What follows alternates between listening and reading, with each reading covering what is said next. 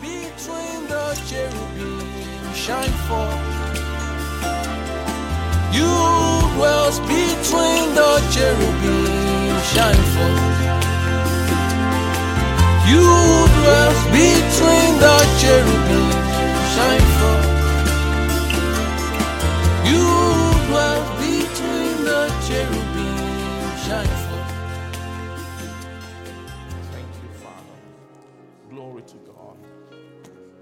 Praise the Lord. You can have our seats now. Thank you, Lord Jesus.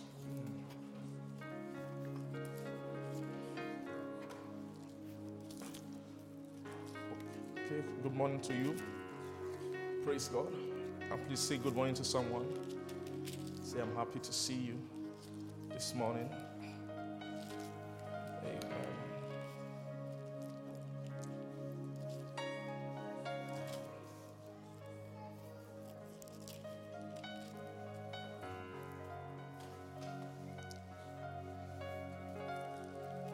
Thank you, Jesus. Okay, let's see.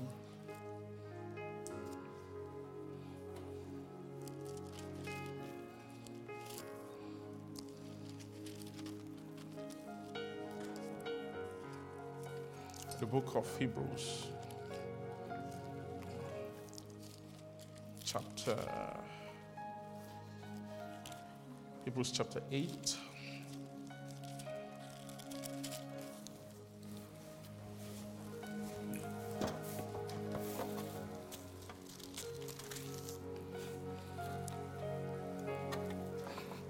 Amen. Hebrews 8, verse 10. Can I say amen? It says, for this is the covenant that I will make with the house of Israel after those days, saith the Lord. Amen.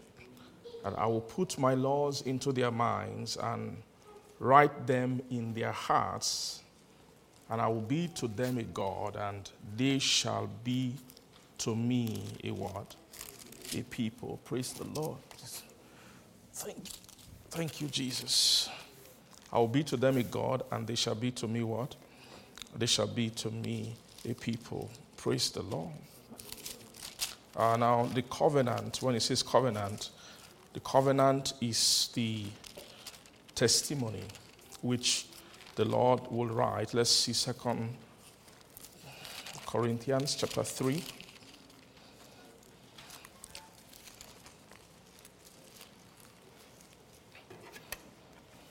2 Corinthians 3, praise God.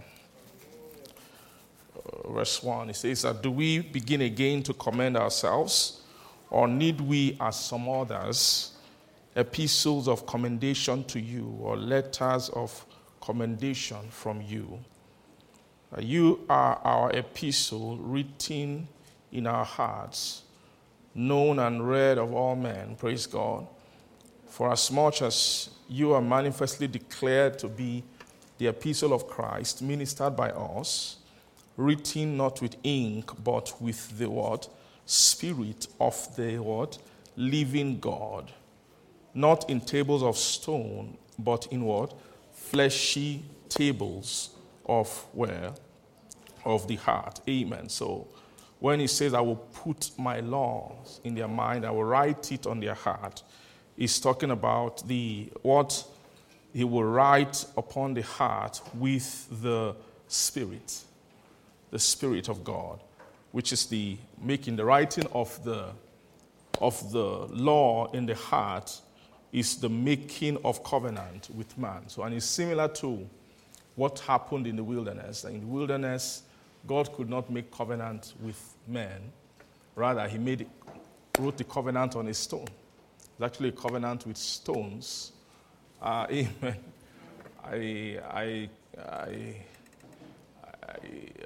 It's not surprising to me now why Jesus would say, if men don't worship me, I can raise stones. Or why God would say that.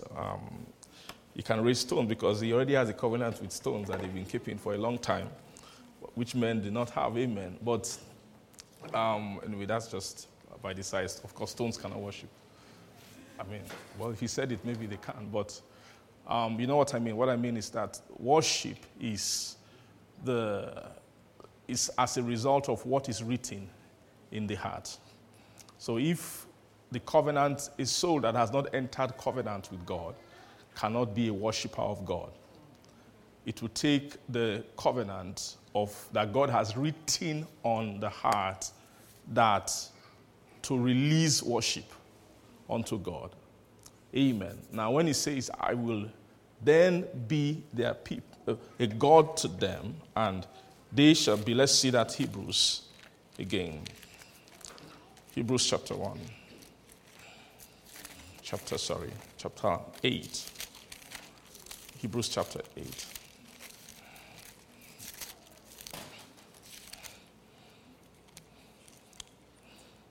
So he said, I will be to them a God, right? And they shall be to me a people. And it's very clear that the purpose of a people is to worship God. Like when Moses came to Egypt, and God told him to tell Pharaoh, let my people go, that they might come and what? And serve me, or come and worship me. And so the reason for a people people of God is people who can worship God. Now you saw when they came out of the wilderness, they were journeying to a place where worship can begin. And of course, that was why before worship could begin, there had to be first the giving of the testament on the Mount of Sinai, right? So to arrive at their destination of worship, they had to come and receive the testament from God. God had to come down from heaven and give the testimony. So the testament given to a man or to a person is for the purpose of worshiping of God. Now, what is contained in the testament is for the will of God. Now, the will of God is how, like we said before, you cannot worship God based on your own will or based on your own decision. It's not up to you what you do to God or what you do for God. There has to be a revelation of what God wants, right, before worship can go up to him from your heart. So the quality of a worshiper is based on how much, Jesus put it this way in John chapter 4. He said that the time is coming and now is when true worshipers will worship the Father in spirit and in truth. Therefore, the Father seeketh such to worship him. Praise God. That word spirit and in truth. The word truth is actually, truth means will, exactness of will. So to worship in spirit and in truth means, to worship truth means exactly. Right? Not in this mountain or in the other one will men worship me. But time has come when man will learn to worship in where? In spirit and where? And in truth. Praise God. So that aspect of the truth aspect of the soul coming accurately into worship, that's where the battle of the soul, the fight over the soul. Every soul has a war over them. There's the war going over every soul, and it's a war concerning the perfection of worship, right? God wants to receive worship from man, but the devil has put all these things around man to make sure that even if man tries to worship God, that the worship will not be in spirit and in what? Truth. Praise God. And how will he do it? He has to, the devil will stop the process through which God wants to deliver the material for worship to man. He will stop the process through which God wants to do what? God wants to deliver the accurate worship, the means of accurate worship of God. And so that's why any soul who has the testimony of God or the covenant of God is a dangerous soul on the earth. By virtue now, what we call spiritual warfare, a lot of times is not spiritual warfare. Because to war against spirit means to war against the agenda of spirits. What are spirits doing? What is the agenda upon the earth? And if you are not living in such a way that you are touching, you are tampering with their agenda, you are not waging war against spirits. Praise God. Now, the main war that his soul needs to fight against evil spirit is the war of holding in you the exactness, the correctness of the worship of God. Praise the Lord. To hold the exactness, the correctness of what? The pattern, or the pattern of the will of how men ought to do what? Ought to worship God. Praise the Lord. Now, let's go to the book of Revelation a bit. I think we've been there for a long time, and we looked at a few things in Revelation. But I just want us to see that Revelation chapter 11. We saw in chapter 13 already about the Lamb. Let's see that. Let's read chapter 13, verse 7. Chapter 13, verse 7, it says that, and it was given unto him to make war with the saints and to overcome them. And power was given him over all kindreds and tongues and nations, and all that dwell upon the earth shall worship him, whose names are not what? Written in the what? Book of life of the Lamb, slain from the foundation of the world. So all who are not written in this book, they will all be worshippers. So they are dividing the earth into two categories of people, right? Those people who have their names written in the Lamb's book of life, and those who don't have their names written. Now, they are all worshippers. But those whose names are not written in the Lamb's book of life, they will worship the word. They will be partakers eventually of the worship which this beast is trying to, the investment of darkness on the earth over time, is to create people who can worship outside the book of life. Praise God. And it's an interesting thing, the way the Bible is written, you won't see the book, the devil's book of death. You won't see anything like that. The dragon's book of death or the beast's book of death. There's a way they wrote it that way to show you that it's not really like that. It's not a matter of doing something to enter inside the lamb, the devil, or the dragon or the beast's book of death. It's not really about doing something for that. It's more about if you don't do some things, you naturally flow into that. The natural trajectory of men is that if men live themselves just the way they are and exist on the earth, they are being prepared. The virtue of the life of the earth, the corrupt life of the earth, is a trainer of men. And no soul can escape. You can delude yourself to say, no, I don't want, I just want my simple existence. There's nothing like simple existence. This world is a trainer of worshippers. Amen. Are you getting what I'm trying to say? So he says that, so it means that everybody must do what they need to do to make sure that their name is written inside where? This Lamb's book. I would say that the Lamb's book of life is a book of names. Book of names is a book of nature. That they will check you. What nature is inside you? They will read the nature, or this nature is equal to this. Okay, check all the book of life of the Lamb. Can you find that nature inside this book? They check, and they don't see the nature there. They know who you are. Are you getting what I'm saying? So your name written inside that book is talking about how does a man use his life on the earth to be transformed into an inheritance of nature that is found within the book. Are you seeing that? So it's clear that the book must be open. That book of life, every book of life is a book of covenant. Amen. Every book of what? Life is what? Is a book of covenant or a book of agreement.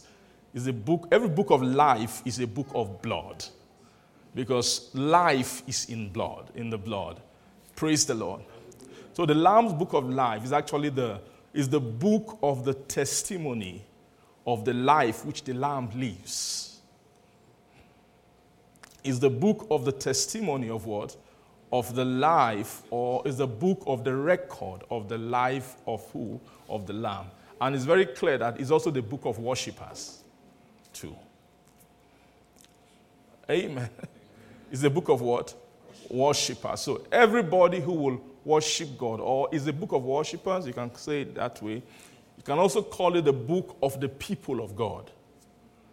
The people who, of course, the people of God are the people who have become worshippers of God. And these people, that they are those who, everybody who is a people of God, are people who have found their names written into the Lamb's book of life. Praise the Lord. Are you seeing that? Amen. Now, these people who are in the Lamb's book of life, who are worshippers of God, we've looked at them a lot in the scripture. We've seen their trajectory, that they are the followers of the Lamb, chapter 14, right, where you see them upon the mountain. Those who follow the Lamb whithersoever he goeth. These are those who are redeemed from the earth, who in their mouth is found no guile. Praise the Lord. They are not defiled with women. And all of that's what women is actually talking about. The women is the world, right? The women are the world, or the women are in the book of Revelation chapter 17, mother of harlots. That woman herself, who is called the world, she is a mother of harlots. Who are those harlots? Those harlots are the women who pollute the souls of men upon the earth. Or those harlots are the spirits of defilement. Praise the Lord. The spirits of what? Of defilement upon the earth. So this woman, this people in chapter 14 said they were not defiled with women, for they are virgins. So such people are virgin souls, praise God, who have now been raised from among the earth to do what? To follow the Lamb. We saw them also in chapter 12. In chapter 12, we saw them as the man-child company who came out, praise God, they came out of the woman, and said the woman is who? The woman is the church, praise God. Now, they had to put her in the church for receiving what I'm saying is not complex, right? It's very simple. We've learned all these things. Okay, praise God. So, because every time I want to open the Bible, there's something that just talks to me. Hey, he said I went to Hebrews. I saw Revelation. I said, Kai. It's a revelation. They will say this guy has come again. Let's go to Hebrews first. But you guys are not like that in Jesus' name. Don't worry. I know it's not you. I know you're not like that. I know it's a spirit talking to me. So I'm not, praise God. It's just that every time I need to minister, I need to war first with spirits for the first few minutes. Amen. Praise God. Is he okay? Before the message can start. Amen. So, let me find where this thing is. Praise God. Okay. Yeah, so it's very clear that the woman, the man-child was raised inside the woman, right? And it's very clear that there's one thing about how a child grows in the womb. There's a way that a child grows inside the womb. The child grows in the womb by receiving things from the mother. The mother is like the carrier of the child. She's the carrier of the child. She's also the feeder of the child. She's the one who carries the child, who nurtures the child inwardly in the womb. She's the one who is feeding the child. But there's something about the womb that is a strange thing. It's a world, a separated world. That is, you see, somehow inside the woman, the child is receiving things from the woman, but the child's own bloodstream is entirely separate from the stream of the mother. You're talking about difference in life stream. You can see a foreign life inside another life. They are not mixing, but there's a means by which nutrition can happen. That's going to be the relationship between this company of worshipers and general just Christians who are not concerned about the worship of God. Do you understand what I mean? That's one of also the reasons why a Christian cannot say, I'm learning the worship of God, so I don't need everybody else. Like, there's something, the other guys who you think they are playing, if they remove all of them, you are in trouble. You understand what I mean? If you remove all of them, what? There are things they are doing for you that you don't know. The reason why you have space to journey into the knowledge of service, to think about the testimony and think about those things is because of the house called the church. And to make that house what it is has taken centuries and centuries and centuries and centuries and all kinds of investment of heaven to raise the woman up.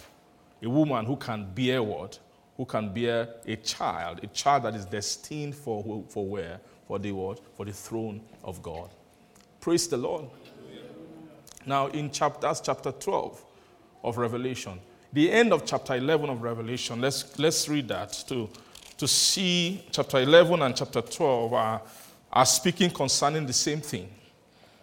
That chapter 11, the end of chapter 11, it says that, and the temple of God was open in heaven, and there was seen in his temple the ark of his testament, and there were lightnings and voices and thunderings and an earthquake and great hail. Praise God. Now, so when the temple was opened in heaven, then there was seen in his temple the ark of the testament.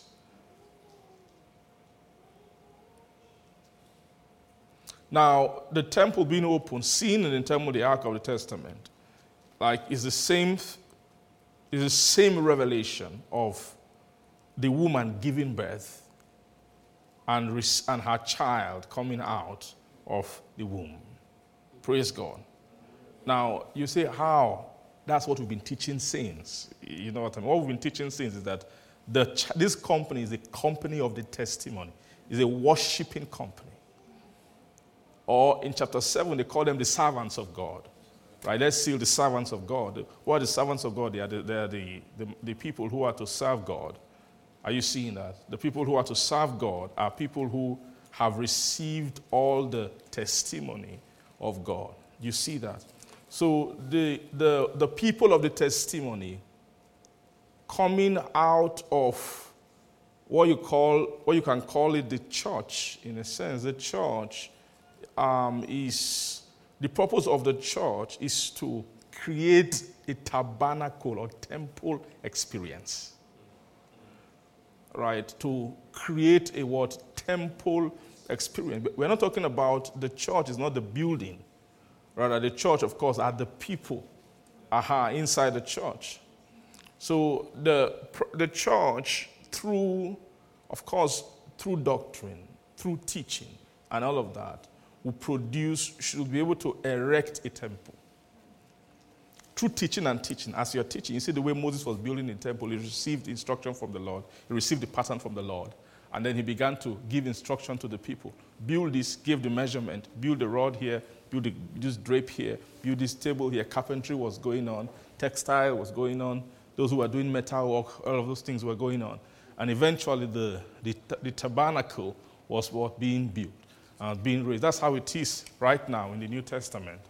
It's just that through the way the tabernacle that's being built is being built by teaching and by what? By preaching. By teaching and by preaching. So by teaching and by preaching, we are raising a temple. A temple that would produce worshipers. When you look at the temple, it looks like a place that people go into. But really, it's actually a place that people come out from. Is really to produce people, because you now see when temple has finished doing all his work, no need for temple anymore. In the book of Revelation chapter 21, and you saw the city, there's no temple therein, because God himself and the Lamb were the temple of the city. Are you seeing that? So it means that, to be honest, real worship, the worship that happens on the earth, mainly is training of worship. There is the learning worshiper. Then there is the reigning worshiper. It's both worship, but at different level. There is a learning worshiper That's learning how to worship. Which is then there is the worshiper, and the reign of worship will not just end here. It will start here in this world, of course. But after this world is gone and the world to come comes, that will be a world of reigning, of worshipers who are constantly, they worship him day and night. They will not tire from worshiping God. Why? Because of their product of the house of God, or of the tabernacle of God. Praise the Lord. If you read the book of Leviticus, if you read Exodus, and you read Leviticus, and when they begin to describe the way, in Leviticus, amen, they describe the building of the house in Exodus, right? In Leviticus, God spoke a lot concerning the ordinances of the house. The ordinances of the house include the making of beings who will be users of the house. Or it details the making of priests. And part of the making of priests is the process of access of the priest. Praise the Lord. Is that when you take a raw son of Aaron and you want to bring him and make him an entity who have access into the holy place, the Lord began to tell them what you need to do to him. When it's time for him to come in, you have to change his garment, put a new garment upon him. You have to wash his body with water there. You have to pour oil upon him. Are you getting what I'm saying? And then you have to pray for him. He has to bring his own offering. Amen. And those things have to be offered for entrance. You see the one for a priest, and you see the one for a high priest. Are you seeing what I'm saying? So you see, they use the house. You bring an ordinary man. Then when you bring an ordinary man, they use the house and its ordinances to change the man. And like Aaron, when Moses follows all that process from Aaron could now come out a different man than the first man who came. He's now a high priest. He's a high priest. So when Aaron comes out, Aaron has become a product of the temple or a product of the tabernacle. Are you getting what I'm saying? And that Aaron is a different kind of being. It's not all Aaron's work and ministry that is inside the tabernacle. There's sometimes some things will happen. They have to send him into the camp. For example, if there's someone who is leprous in the camp and they suspect, watch this person, look at his skin. Why is there leprosy? What's going on? It looks like this might be leprosy. They said that the eyes to discern the leprous was not given to the common man. It takes only the high priest who can tell. So everybody has to stay away from the person. They will go and call Aaron. And he has to come and use his own sight. And of course, that was leprosy is a physical thing, but it's a type for, leprosy is a type of sin, right, of the soul. So you see that the work of the house, even though the house seems like where people come to, is also a house of commerce where men journey to. But the house is also a producer of men. Do you understand what I mean? So men have to journey to the house, to pass through the house, pass through the phases. That's the way God designed it. Pass through everything, the ordinance, everything concerning the house. And then when the house has finished making its soul, the house is a product of a servant of God. Who does the house produce? Is a person who is an inheritor of the testimony of God. Are you getting the sense? Praise the Lord. So testimony. So I just want to show you that testimony is something that you need to have. Do you agree with me? Okay, let's see Revelation chapter 11. Thank you, Lord Jesus. Revelation 11, from verse 1, it says, "And there was given me a reed like unto a rod, and the angel stood, saying, Rise and measure the temple of God, and the altar, and them that worship therein. But the court which is without the temple leave out, and measure it not, for it is given unto the Gentiles, and the holy city shall they tread under foot 42 months. And I will give power unto my 2 witnesses, And they shall prophesy 1,260 days, clothed in what? Sackcloth. Praise God. These are the 2 olive trees and the 2 candlesticks standing before who? The God of the earth. And if any man will hurt them, fire proceeded out of their mouth and devoured their enemies. And if any man will hurt them, he must in this manner be what? Be killed. Praise God. These have power to shut heaven that it rain not in the days of their prophecy, and have power over waters to turn them to blood. Thank you, Jesus. And to smite the earth with all plagues as often as they will. And when they shall have finished their testimony, the beast that ascended out of the bottomless pit shall make war against them, and shall overcome them and kill them. And their dead bodies shall lie in the street of the great city, which spiritually is called Sodom and Egypt, where also our Lord was crucified. And they of the people and kindred and tongues and nations shall see their dead bodies 3 days and a half, and shall not suffer their dead bodies to be put in graves. And they that dwell upon the earth shall rejoice over them, and make merry, and shall send gifts one to another, because these 2 prophets tormented them that dwelt where? On the earth. And after 3 days and a half, the Spirit of life from God entered into them, and they stood upon their feet, and great fear fell upon them which saw them. And they heard a great voice from heaven saying unto them, Come up hither. And they ascended up to heaven in a cloud, and their enemies what? Beheld them. Praise God. Amen. Now, you see these 2 witnesses. Say 2 witnesses.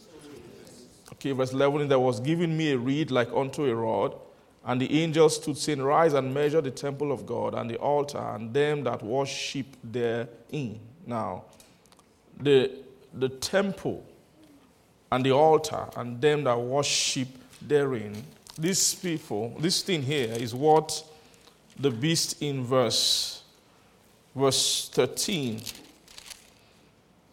was blaspheming against. Am I correct? In verse 5, chapter 13, verse 5, it says, And there was given unto me a mouth speaking great things and blasphemies, and power was given unto him to continue 42 months.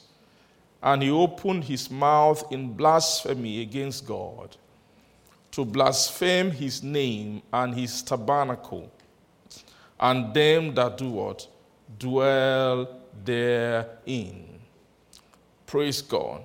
There was given unto him a mouth speaking great things and blasphemies, and power was given unto him to continue 42 months. Power was given unto him to continue what?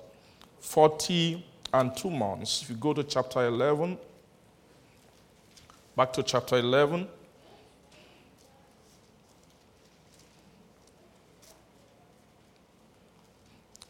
Praise God. He said that it was given me a reed like unto a rod, and the angel stood, saying, Rise and measure the temple of God, and the altar, and them that worship therein. Verse 2. But the court which is without the temple leave out, and measure it not, for it is given unto the Gentiles, and the holy city shall they tread under foot 40 and what? 2 months. Praise God. Then I will give power unto my 2 witnesses, and they shall prophesy 1,260 days, clothed in sackcloth. Now, 1,260 days is the same thing as 40 and 2 months. It's the same 3.5 years. Right? It's 3.5 years, it's 40 and 2 months, 1,260 days. They are the same thing. Right? So here is separating 2 seasons in chapter 11. They are speaking about 2 seasons here. The first season is the season the first season is the season of an assault against the court of the temple. Praise God. The court of what? The temple. The court of the temple is he said is given unto the Gentiles here, right? What was the Gentile? The Gentiles is given unto the Gentiles. It's talking about the aspect of when you think of the temple is, like I said, the house that's supposed to produce servants of God, right? So the Gentiles overcoming an aspect of it is talking about the aspect of that building that the Gentile life is able to overcome. An aspect of the building that the Gentile life is able to do what? To overcome. So I want you to think about the temple as a place of habitation. We saw that they put different kind of souls around the tabernacle. You have the soul of the Levites on the outer court. Then Levitical souls are outer court or court souls. Priestly soul is sanctuary soul. High priestly soul is most holy kind of soul. So when it said Gentiles have taken out over the court, it's saying that the conversation of the Gentiles could come into the court and defeat the conversation of a Levitical soul. So if all the stature of a soul is just what the Levite have, praise God, if that's all the stature of the soul, means the soul hasn't grown in God to a point where they are more equipped spiritually than who a Levite is equal to in the spirit. That the conversation of just who is a Gentile is just an average natural person who has fellowship with the world. Right? Somebody who has fellowship with the world and who has worldly wine to a level. That's a Gentile. The Gentiles are drunk nations who had no defense against the wine of the woman, right? Who seated upon many waters in chapter 17. And the waters upon which she seated are many peoples and maybe tribes and many nations and all of that. So this woman, there are people who have been sat upon to a degree by the woman. Praise the Lord. So those nations, so there's a conversation that they have that when they begin to invade a soul, and they find, this soul is just a Levite. There are things they can say concerning. So now a Levite is not a small kind of person. It's not every Christian who is a Levite. Same way, it's not every Israel who is a Levite. Praise the Lord. So a Levite spiritually is somebody who has gained separation from the general conversation, who has come around the business of the tabernacle, and who has begun to learn the first life of the tabernacle. Amen. The Levites are those who have learned the first life of the tabernacle. The first life of the tabernacle are souls who have obeyed what they refer in 2 Corinthians chapter 6 as come out from among them and be ye separate, said the Lord. So those who have come out from the multitude of Israel and have measure this separation is something that the word of righteousness will do. You hear the word and hear the word till you begin to see a separation between just living naturally as a Christian and then begin to live for the will. The separation is the level of separation is the first consciousness of the will. The first if you're going to narrow it down inside a soul, who is a separated Christian? Who is a separated Christian? A separated Christian is a Christian who has the first inkling or knowledge concerning who concerning the will of God. Praise the Lord. Or a Levite is a Christian who has the first concept of sacrificing to God. There are other things higher than sacrificing concerning the will of sacrifices concerning the will of God. Are you getting me? But in terms of, there are things that matter to particular holinesses concerning the nature of God, which will be taught later on in priesthood. But the first, a Levite is somebody who has the concept of sacrificing something in their life for God. That's what you make, that's who a Levite is. A Levite is somebody who has given up something. Or who has given up, or a Levite is somebody who has changed, who has switched profession.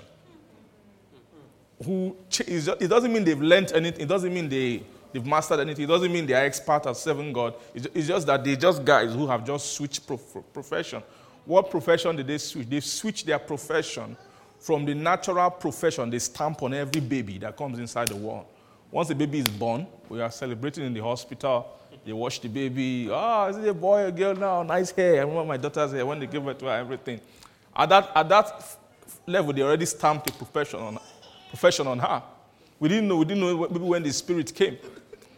Are you getting what I'm saying? So the work to make her change profession is already ongoing by God's grace. And it's not a serious job.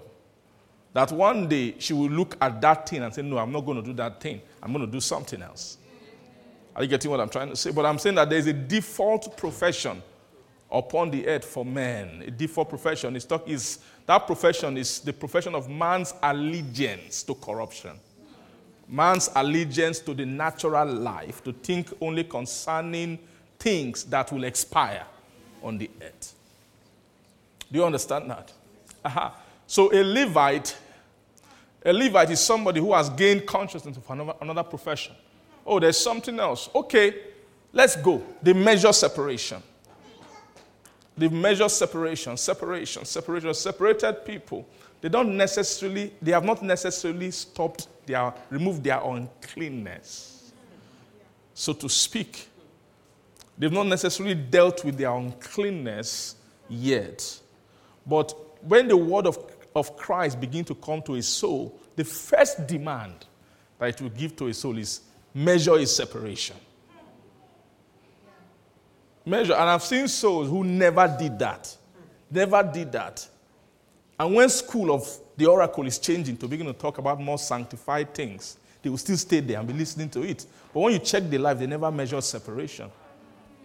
Do you understand what I mean? Yes, sir. Now, you see a soul that never measures separation, and they are around the word of righteousness, you can tell the world will still be calling them. Sometimes they can say, hey, bye-bye, I'm coming. They will just go back and do some. They will be a Gentile for some time. And then they will just enjoy Gentile. And when you see them in the Gentile world, they are in their element. Flow. When you see a soul that has not measured separation, they still have a Gentile tongue. The soul still has what? The soul still has a Gentile tongue. What is a Gentile tongue? A Gentile tongue or a Gentile soul is a soul whose conversation is about all the things which the Gentiles seek. According to Matthew chapter 6, Jesus explained to us what it is about Gentiles. Right? He was saying that you should take no thought for your life, what you will eat, what you will drink, and what you wear. And all we say, after all these things do the Gentiles seek. But you think seek ye first the kingdom. So it's very clear that who a Levite is. A Levite is a person who has begun the profession of seeking the kingdom. It doesn't mean they've gotten it really yet. But they've entered the profession of seeking the kingdom. Are you getting what I'm saying? That they have a value. When you check in them, there has been imported a value structure concerning the things of the kingdom. But a Christian who has a Gentile soul is one. When you check in his heart, what he seeks for are all the things which the Gentile seeks for. That's just a clear definition. And when you have that sense, you can tell Gentile, Gentile, Gentile, Gentile, Gentile, Gentile, Levitical or priestly. You just begin to see souls, and you can separate them in their different order through their conversation.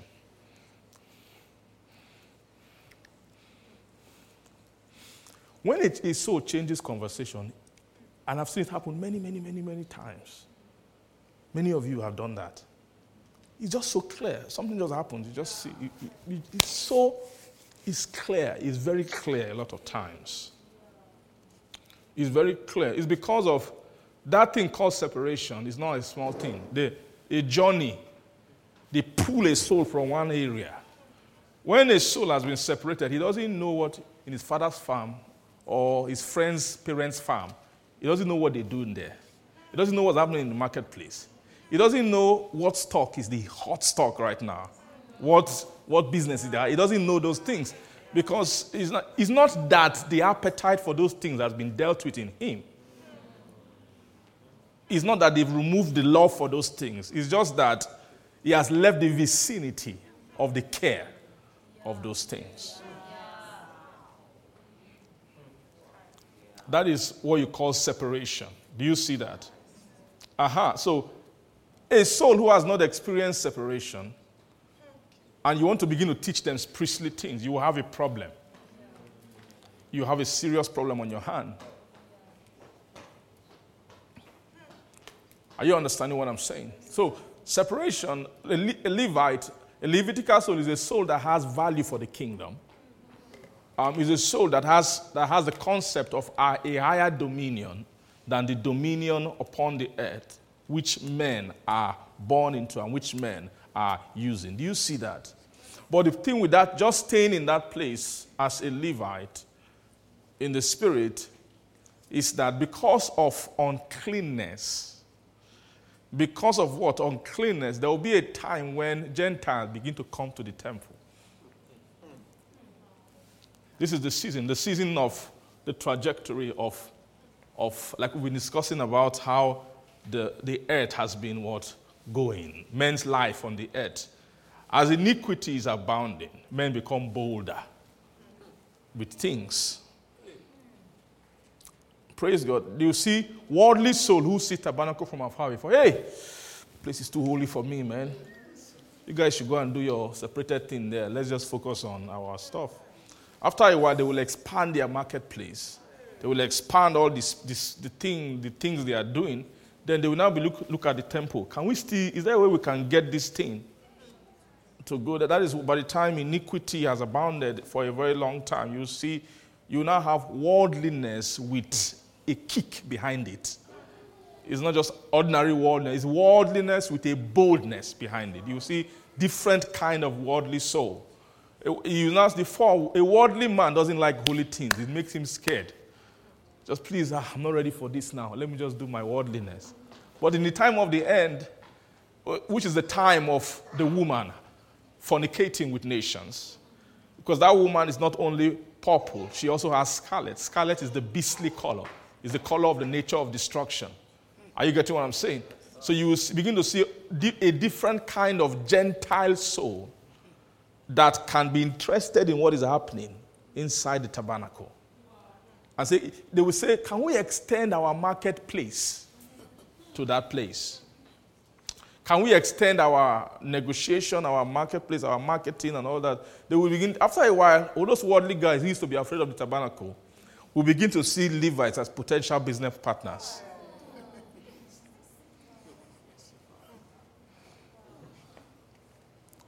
They will begin to see, is there a way we can, these guys, how they will now manufacture, we just need to figure out what to sell to them. They don't wear party clothes, so they won't buy party clothes. But you see that Levitical robe, there's a way we can sew it, there's a way we can do it and bring it to them. The Levitical garment that God told Moses for them to sew, they can add few things to it. Just not too much. Don't spoil it too much. Let it still be white and everything. Just do something to the edge. Add some swag to it, and then bring it to a Levite. I'm just giving you metaphors, right, of what happened to the soul. That's why there will be a time where just being separated is not safe enough. You have to measure journey that is higher than the level of iniquity in your present day. You have to measure a journey that is what? Higher than, you don't have forever to just stay anywhere. Because as the revelation is coming, as the book is being opened, knowledge is increasing on the earth. As knowledge is increasing, also iniquity. The mystery of iniquity doth already work.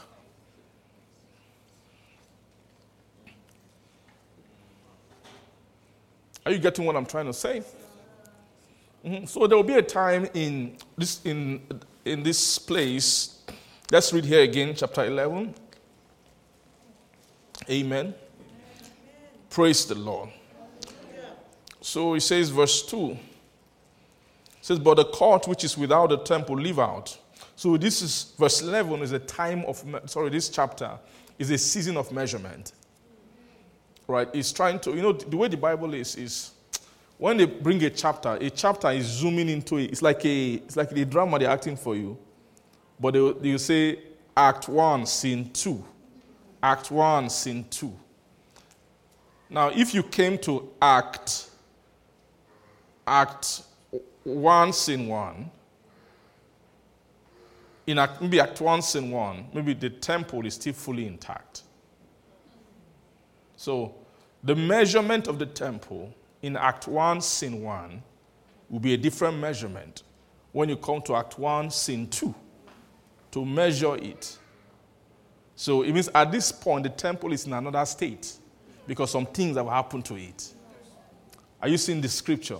So, when you read the Bible here, what they are talking about, it's not just talking about the full picture of the tabernacle. They are talking about a tabernacle that has experienced some hazard, some encroachment to it. Because there's something that this chapter wants to extray, and it wants to bring out a hidden strength within the tabernacle. And that strength has to be known because so that men can acquire it. Praise God. So that men can do what? Can acquire it. Praise God. But to begin to unveil that strength, it shouldn't be a closed tabernacle. It should be a tabernacle that has been warred against. Are you getting what I'm trying to say? So open up your mind a little bit to see this thing. Now they say that the court, which is without the temple, leave out. So after they measured it, they said don't measure the court. So this measurement is measuring without the court, but it's talking about measuring the inward part. So if you take out the court, of course, the court, not just the court, but the city. The court and the city leave out, for it is given unto the Gentiles, and the holy city they shall tread underfoot 40 and 2 months. So this 40 and 2 months is time it will take them. This is soul timing. It's not just years and numbers. It's talking about soul timing. So 40 and 2 months is a time. It's a prophetic time. You will see the same number in the book of Daniel. You see the same number later on in chapter 13. It's actually a timing. It's talking about the time, how they calibrate the division of a soul. It's a temple soul. If you raise a full temple soul and then they want to conquer that temple, how much time will it take to fully take over a temple of a man? Do you understand that? Yes, so it's not time in terms of months and days and hours and months and all that. It's time. It's just telling you that word time, you can then translate time or convert time into another measure. Means what power of darkness, right, it would take for what? To conquer and to cause that kind of thing to occur. Now, if you're seeing 40 and 2 months, first 40 and 2 months, the second 40 and 2 months, the second 40 and 2 months is concerning the remainder of the temple that has the sanctuary and the most holy place. Right? The first 40 and 2 months, it talks about the time it took to take over the entire holy city and the courts of the temple. So that will tell you the power of the sanctuary and the holy place. That's that tiny place. Is you can almost equate it to all the resistance of the entire city and the court. That's the sense they're trying to give you here. Are you seeing that? Mm-hmm. Now you ask me, what is the meaning of entire city and courts? How does that relate to me as a person? Praise the Lord. What they're talking about here is every person who is born again is born into the city. Do you agree? Anybody who is a Christian, you are born into the city. You're born into the city. So it means that every kind of righteousness you begin to pick up as a Christian are part of the defenses of the city.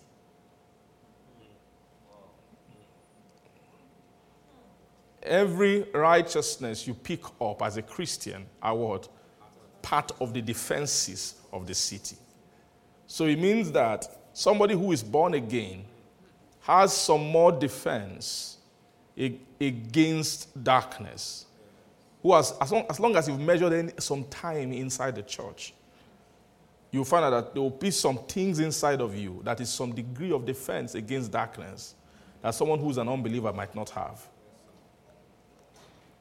Are you getting what I'm trying to say? So that whole city is talking about, you find masses of people and different kind of defenses in that place.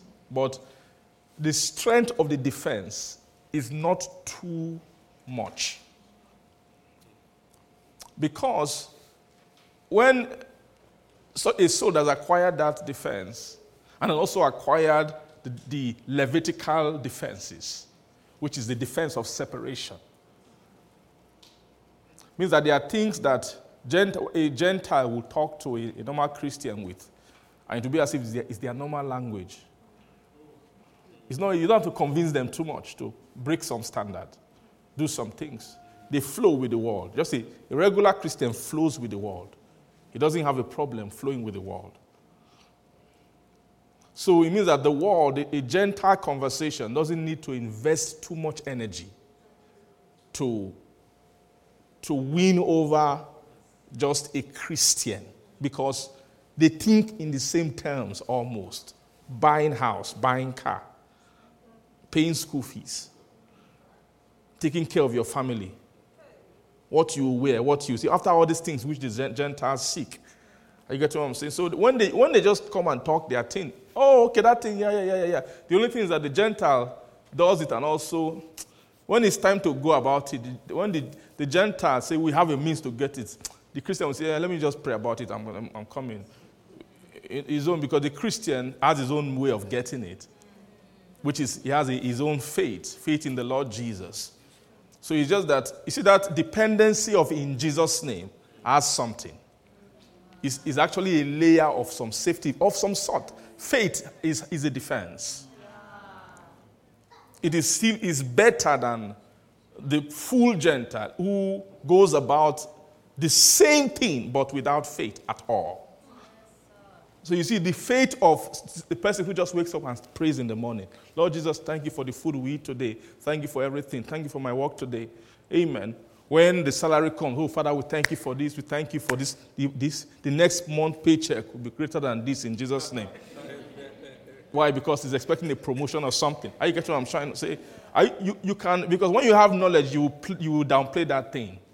I say, this is how, well, that's not where it is, It's not about all those things, forget about the money, the paycheck, They are called what you call holy things. But you can downplay somebody who does that. Well, you were like that before. Are you getting what I'm trying to say? Just the fact that you can look to God to provide those things has some degree of safety in it. What is the safety? It's a safety for the heart. The safety for the heart in that the heart will not get too abused. Because in getting those things, there's still some degree of expectation from God. Faith preserves the heart. Or faith washes the heart. Someone who does things without faith, he hazards his own heart and his own soul. But someone who does things and with faith, there's something that faith adds some value, because faith brings some degree of life to the heart. It makes the faith towards God, or the faith in the Lord Jesus, is a preservative layer upon the heart. It doesn't mean that the heart can't get bad, but it reduces the level or the speed of corruption. So somebody who gets things in Jesus' name by faith will be getting corrupt slower than somebody who just goes out and does what he wants and doesn't care about Jesus or the name of Jesus. Are you getting what I'm saying? So that's in Jesus' name, in Jesus' name, in Jesus' name. Even though the object of the affection of the person is still material and corruptible, but the fact that they have what you call faith in the Lord Jesus, and they have what you call love for all the saints. Faith in the Lord Jesus and love for all the saints are the safety of the city. You see that? The safety of the city. Praise the Lord. Hallelujah. So such a person who has faith in the Lord Jesus and love for the saints, they will not be getting corrupted at the same pace with somebody else who doesn't have that at all. Even though they transact in the same lust. Right? The same lust of the eye, lust of the flesh, lust and pride of life that the Gentile is transacting. The Christian, who has no separation, transact in the same lust. They seek after the same thing. The same thing the Gentiles seek, but there's something else that they have, which is a little bit of, praise the Lord. So you see the city, the time it took to overcome the city and the court, it took some time. But they now got to that place, and he said, now it's been given to the Gentiles 40 and 2 months, but now measure what is left. Let us measure what is left. So if you've taken the city and the courts, right, think about the tabernacle as something in the center of the city. You took the whole city. Then you are getting to the tabernacle. You first get to the court. They also took the court, because when they got to the court, they found people who don't only use in Jesus' name, praise God, who have faith in the Lord Jesus and love for all the saints. They found people who have a concept of another kind of preservation, which is another kind of faith. The difference between a Christian who has a Gentile conversation, which is a Canaanite Christian in the city, and a Levite who has measured separation, the difference between them is change of faith. And it's not trivial. Change of faith. That's change of faith. Oh my God, if you know what that thing is. Change of faith. What's the meaning of change of faith? What changed faith? What faith? How did your faith change? What is the difference in the faith? The difference is that the person who is a Christian who has not yet measured separation, of course, who is somebody who is not yet gained entrance into the kingdom, that person, what the faith they have is their faith in the Lord Jesus. It is their faith. It is in the Lord Jesus, but it's their faith. is the faith of the natural man. It means that there is nothing that they have. Now, a lot of those so-called Gentiles have the same faith somewhere inside their heart. Just natural faith that they have. Unbelievers are not void of faith. Do you think they are void of faith entirely? That there is no faith at all in an unbeliever. The ones he gives life to Christ, faith just came. No. They have faith. Every person has faith. Cornelius had faith when he was an unbeliever. You were pointing out to me the other time. He was praying and praying and praying. He didn't believe in Jesus. He had faith, what they call faith towards God. That's what Abraham had. That's what Rahab the harlot had. And they wrote her down in Hebrews chapter 11. In the record of those who had exploit of faith. She was a Gentile entirely. Do you understand what I'm trying to say? Gentiles, your boss at work has faith. If you're not careful, he might have it more than you.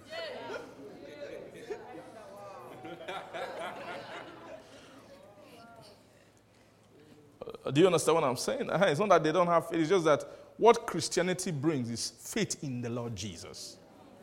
It's the same faith that men have, but rather they began to have it in Jesus.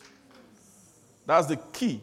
The first time a person has faith in Jesus, they get born again. That's what makes a soul get born again. Some of them, you can have faith toward God. I believe God, Baba God will do this, he will do that, and they believe in God. That thing works at a level. They can for business, everything, but not in Jesus. But when they can have faith, and to have faith in Jesus, there are things you must believe concerning Jesus.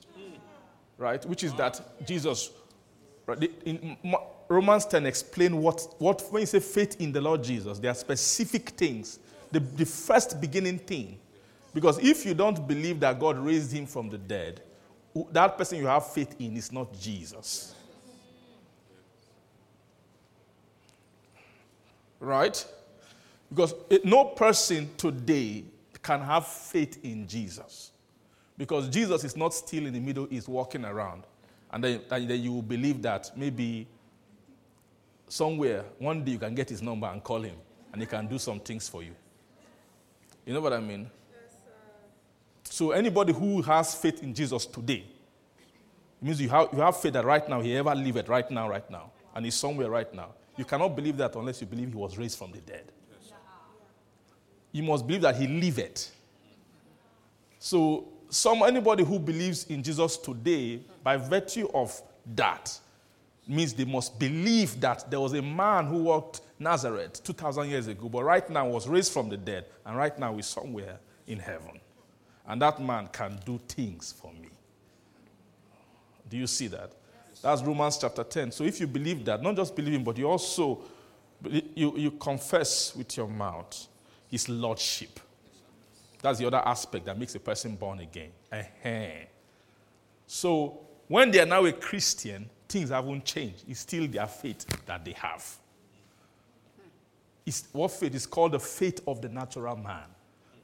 The faith of the natural man. The same faith he had, he just now used it. He's been using to believe other things before. To believe that deal will click. Have you seen non-believers confessing things before? They write it. They call it law of attraction. They just say it. And you think it doesn't work? You think, why are they all doing it? You need to meet guys who do that thing. It's a law. They just found it. You can argue all you want. Some guys are arguing with them. They are getting the thing they want with it. Are you getting what I'm trying to say? But it's the same faith of the natural man. Having it in Jesus. Praise God. Now, the difference between someone like that and a Levite is that a Levite, what makes you Levitical is change of faith. Do you understand what I mean? Change of what? Of faith. What is that now? What faith is now beginning to use the faith of another kind of man. the faith of another man, another kind of man, not your own faith. The faith of another man. That's what Jesus spoke to Paul in Acts chapter 26. Praise the Lord. Acts chapter 26, we'll come back, let's quickly read it. In Acts chapter 26, from verse 14, it says that when we were all fallen, I heard a voice speaking to me and saying in the Hebrew tongue that, Saul, Saul, why persecutest thou me? It is hard for thee to kick against the pricks. And I said, Who art thou, Lord? And he said, I am Jesus, whom thou persecutest. But rise and stand upon thy feet, for I have appeared unto thee for this purpose, to make thee a minister and a witness both of these things which thou hast seen, and of those things in the which I will appear unto thee. Now, of course, what had he seen? He has seen something, and there are other things for which he said, I will appear unto thee. What are the things which he has seen? What he had seen at that time was he had seen Jesus. At this point, Paul hadn't seen Christ. Right? What is Christ? Christ is a nature in Jesus. Right? But at this point, he has seen Jesus. So when he saw Jesus, he had seen enough to get him born again. So there is no way, as soon as he saw Jesus and recognized him, two things happened here. He recognized this man has been raised from the dead. So he believed that God, when he saw him, really, you are resurrected. When that belief entered his heart, coupled with him calling him Lord. Who art thou, Lord? As soon as he called, he means to call him Lord, you accepted, this is a Lord to me. This man I'm looking at right now is a Lord to me. When he did that, that was the moment that he got born again. Do you get what I'm saying? Now, so Jesus saying, I'm going to make you a minister. First of that which you have seen means you will also be a minister of the new birth. So you saw Paul had that allocation in his ministry. Means when they sent him to Gentile nation, of course, before you teach them Christ, they must get born again. So Paul had evangelistic ministry. He had apostolic ministry. Paul had prophetic ministry. Paul had teaching ministry. Paul also had pastoral ministry.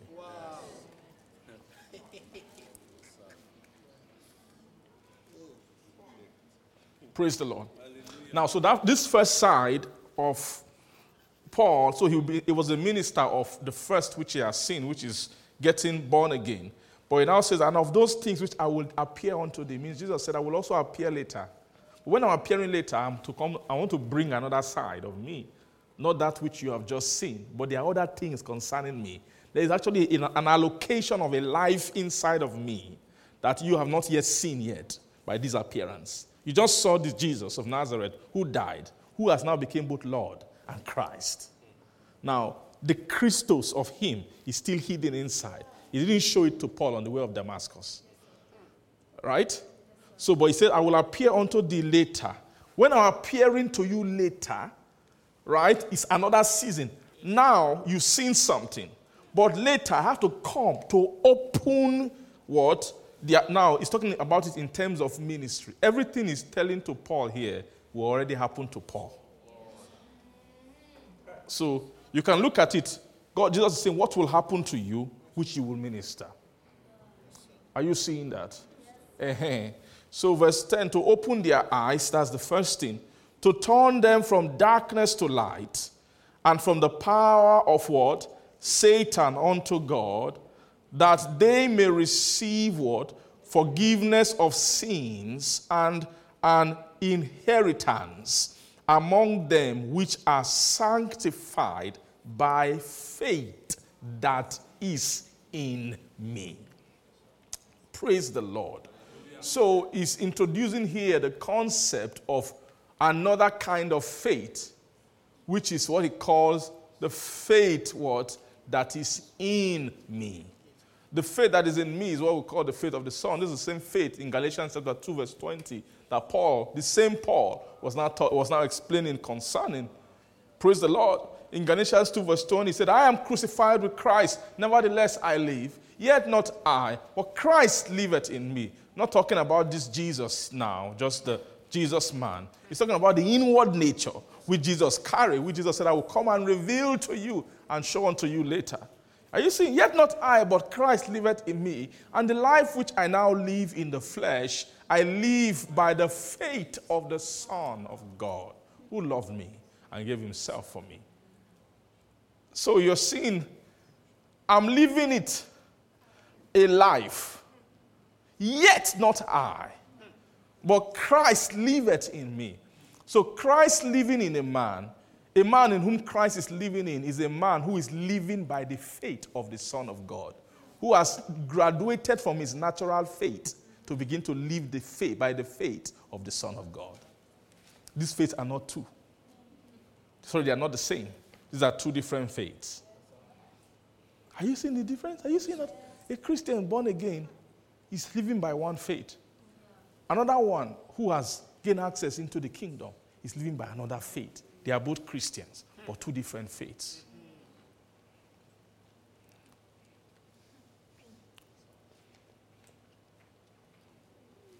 So a Christian who hasn't yet received the word of Christ, that Christian is born again in his spirit man, but in his soul, he's still using the same faith of the natural man. He is not yet using the faith of his spirit man, because his spirit man is Christ. Are you seeing that?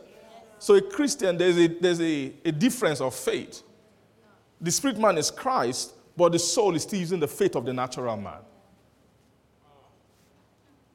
But a time when a person comes, measure the first level of attainment in the kingdom, which is separation, is signified by you now begin to use the faith of your spirit. When you check your spirit man doesn't have life of what I will eat and what I will wear and all those things. The faith inside the spirit man doesn't talk about those things. Are you getting what I'm saying? The faith is a faith. Every faith has its concern.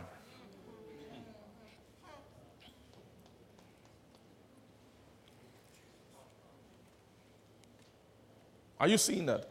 Every faith has what? What is faith? Faith is the substance of things hoped for. The evidence of things not seen. Things hoped for. This faith, for these kind of things hoped for. And the evidence of these kind of things that are not seen.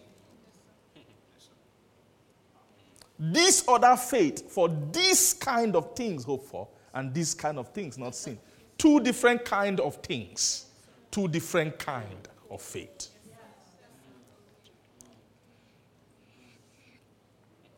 Do you see that? So, the faith of the natural man is a faith that this is the faith for, you can call it natural things hoped for. And natural things, there are natural things not seen too. And when you move into the natural, right, you see that there's still things not seen in the natural. All the faith exploits, the faith of baby Christians, is things that are not yet seen to bring them to pass from the spirit. A natural man can bring a house out of the invisible. You don't believe that can happen? You don't believe? You believe?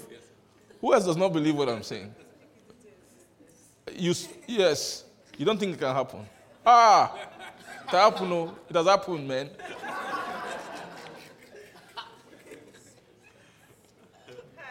Natural faith. That's when you realize that this world is not really what it is. The world can do yangas, there are laws, that this thing can happen, you must go through this process. It's a lie. Let faith jam it. When faith jams natural, laws begin to break. Things begin to happen.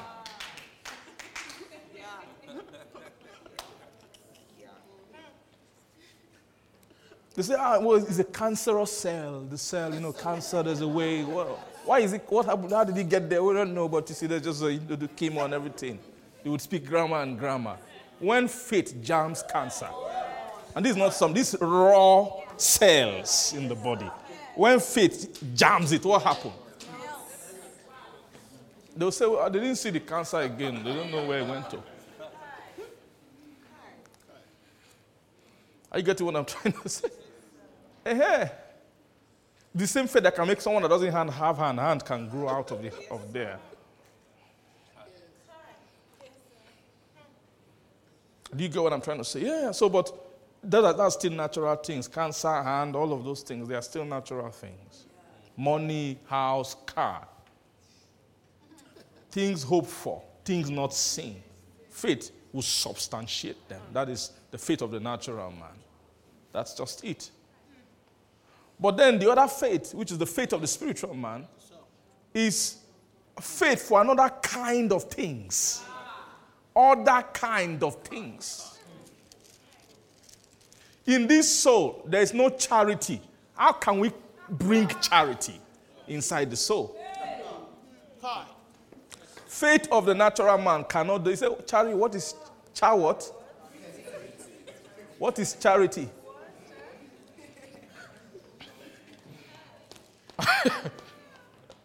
Are you getting what I'm saying? The faith of the natural man cannot produce that thing. Because what you call charity is the love of Christ, is a nature in Christ. Charity is a thing in the spirit.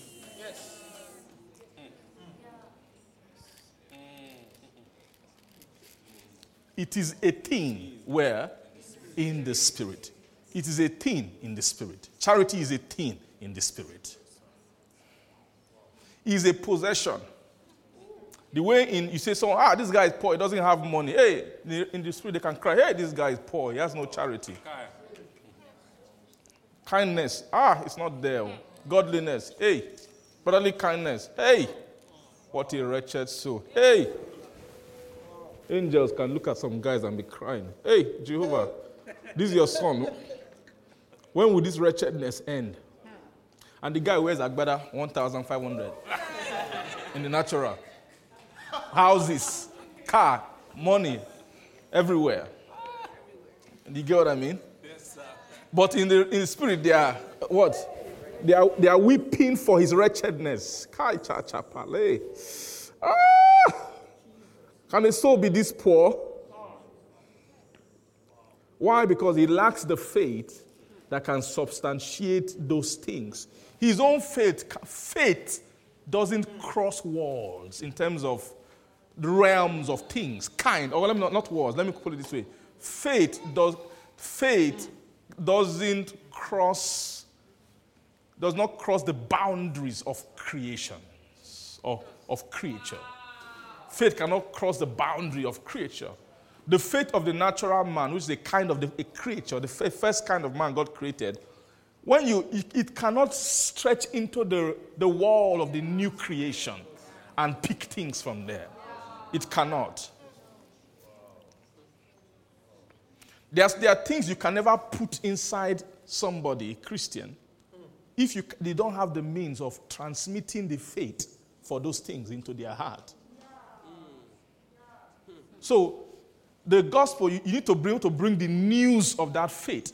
The gospel of Christ, that's why Paul said, I am not ashamed. That word I'm not ashamed means that why can't I afford to be ashamed of it? Because if we shut down this thing, there's no other means of it. That I'm not ashamed of the gospel. The gospel means the good news, the preaching, the good news, the news. What is the news? News is for the transfer of faith, for the giving of faith. I'm not ashamed of the gospel of Christ because it's the power of God unto what? Salvation.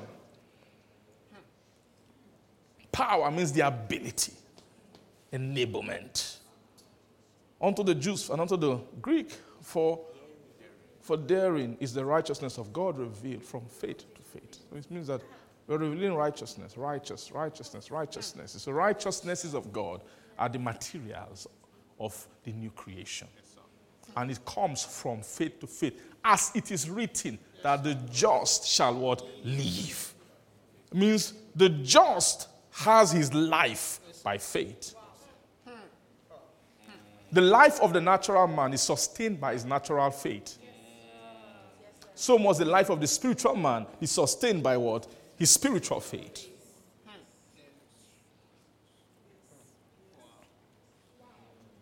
Are you seeing what I'm trying to say to you? So you see that thing what they call separation, come out from among them, be separate, is a gulf. So when I say I can tell a separated person, I mean I can tell when somebody has changed faith.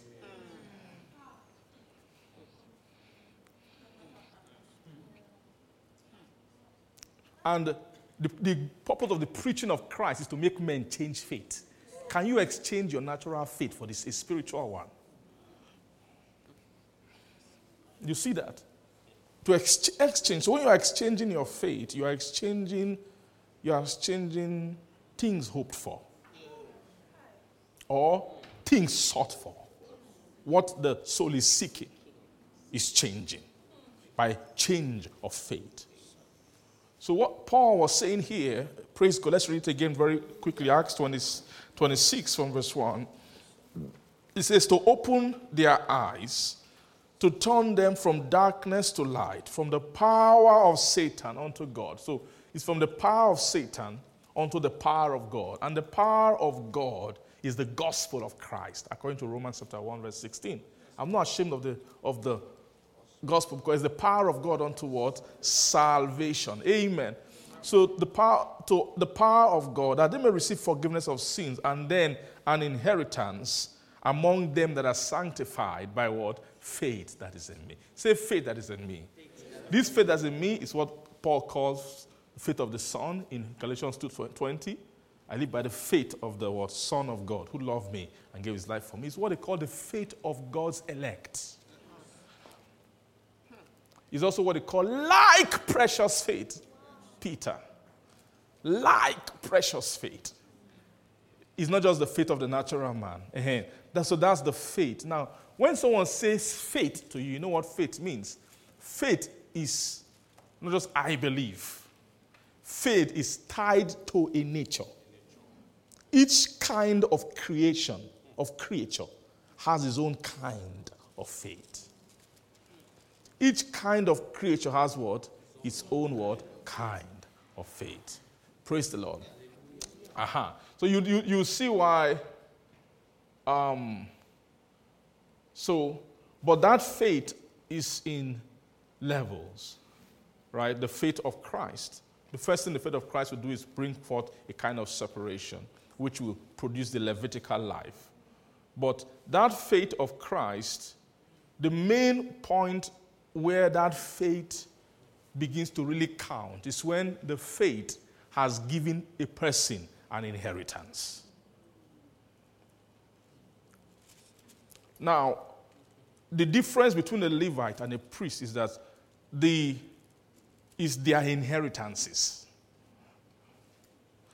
Their inheritances is different. The inheritance, the Levite does not yet have inheritance among them that are sanctified. He doesn't yet have the inheritance of sanctification. Praise God. Do you get what I'm trying to say? The Levite doesn't have what? The inheritance of what? Of sanctification. So it means that the Levite still has things which he touches. Right? It's because he's not a sanctified soul. He's not a sanctified soul, so he can still touch unclean things. Now, a soul that still touches unclean things still has in him the savor for the things which the Gentile transact in. Even though he has switched faith, but the faith has not yet given him an inheritance among them that are sanctified by faith that is in me. So it's very clear that the inheritances which count in the Spirit is inheritance in sanctification. What is inheritance? Inheritance is talking about what a soul has taken as possession. Right? The soul ought to own sanctification as what? A possession. It's the ownership of sanctification as a possession that would be the defense in the soul when the conversation of Gentiles begin to arrive to tempt the soul. Amen.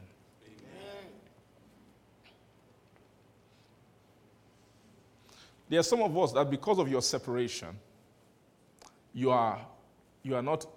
don't face certain temptations because of your separation. You don't, and when I say face, I mean you're not constantly exposed to certain kind of temptation. The same way the Levites are. Because of their separation, they are not constantly worrying with the environment of Gentiles. Now, but that separation is to help them buy some time to quickly move into sanctification. Because the Gentile conversation is coming. Where is it coming to? It's coming into the temple. It means that there will be a version of Gentile conversation that can talk to Levites. So the fact that you are still around the tabernacle as a separated fellow doesn't mean that if you stayed there without coming into inheritance, that you'll be there forever. Because there will be a time where the conversation of the world will rise to meet your separation. And if you have no inheritance in the house, what will happen? After a while, you see, how much is that in self? Is there any way that we can do a very quick something here? Can we exchange some things? Exchange will happen. Praise God. One of the things you will see is, and in the world, is that the world is beginning to master. There is, worldliness is the spirit of the world. She has harlots. There are different harlots in the world. But there is a strain of worldliness that is a department in worldliness that specializes on the church. Mm-hmm. That's the part I'm preaching against today. You understand? I'm not talking about the worldliness that's out there. Of course, in the world, iniquity will abound among Gentiles. It will continue. I'm talking about the strain of worldliness that is customized for church people. Not just church people. There is also department in department that is specialized worldliness for people who are around the temple and around the tabernacle. Souls who are separated, there is a charge of the world towards them. There is a work of worldliness against your separation. That if you don't advance from just being separate, to relinquish all the uncleanness, all the unclean things, the corruptible things you still like, drop them. If you are still holding love for corruptible things, one day somebody will bring that thing to you. And you will sell your soul to get it. Do you get what I'm trying to say? That's the thing with corruption. It's not every corruption that you have that you are using now. It's not every corruption that is in you that has the opportunity to manifest. It's not everything. There are secret loves that you have that because of the separation you've measured, you can't transact in them. You get what I'm saying? Your soul is not positioned to transact in those things now. But if you keep the love still, if you still love them, you don't deal with the love, those unclean things. When I'm talking of love, what am I talking about? I'm talking about things you secretly love that you refuse to give up. Do you know what I mean? They're just there. You're not doing, you check it from afar. You can almost perceive, lust is like a hologram. Is it hologram? What do you call it? What is hologram? It's hologram. Huh? Something that is not there. Somebody else that's somewhere in his house can talk to you. He will just appear like he's there. That's how lost can give you animation, and imagery. So you can see a Levi sitting by the altar with his head like this, but there's still something inside he's thinking of. He has a holographic image of what's happening in the marketplace.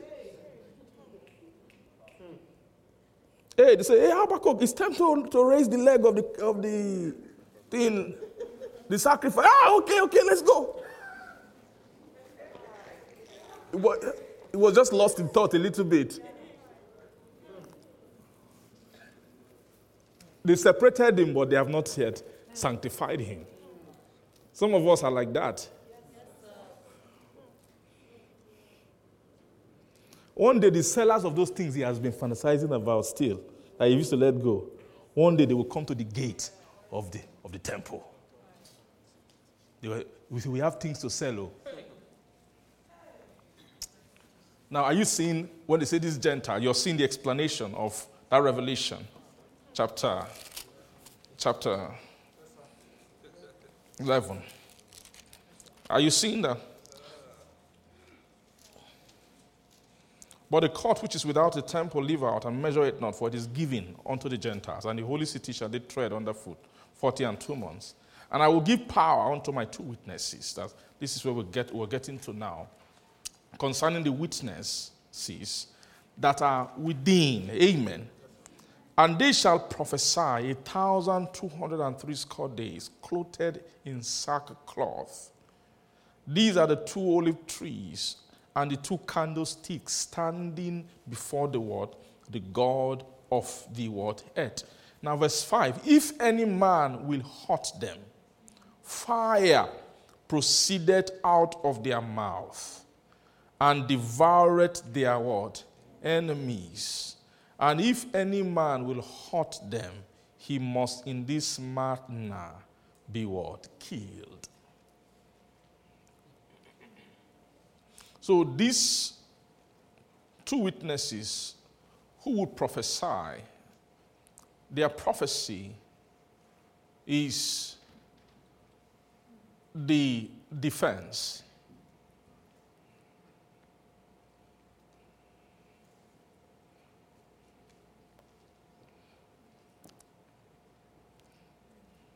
Praise God. Hallelujah.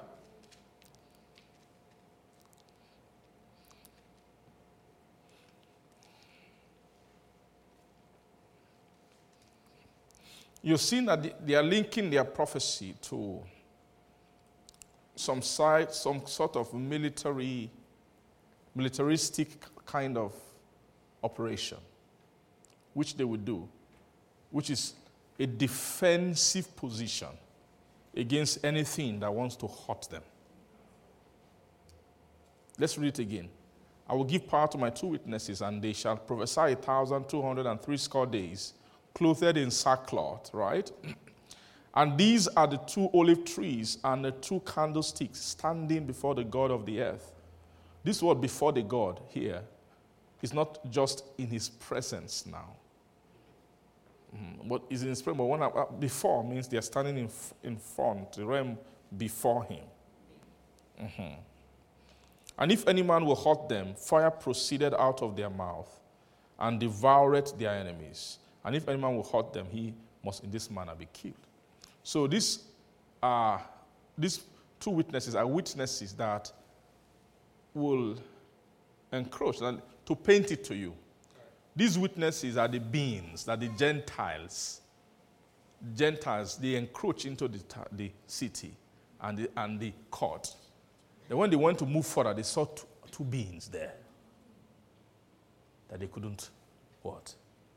They couldn't move past. So these 2 beings are the defender of the sanctified life. Yes, sir. Yes. That's the purpose of this chapter. Yes, sir. To show you another defense. Yes, sir. They are showing you the safety, the the operators of the safety, which the Levites should have run into. Are you getting what I'm saying? They're talking about, these beings are talking about, these two witnesses they are the defenders of sanctification. Like I said before, when a soul has become sanctified, you come into another level of defense. And these two witnesses are talking about, they're telling you, this is the defense that a man who has inheritance in sanctification has on the inside of them. So when these witnesses are inside a man, now of course the Levite doesn't have them.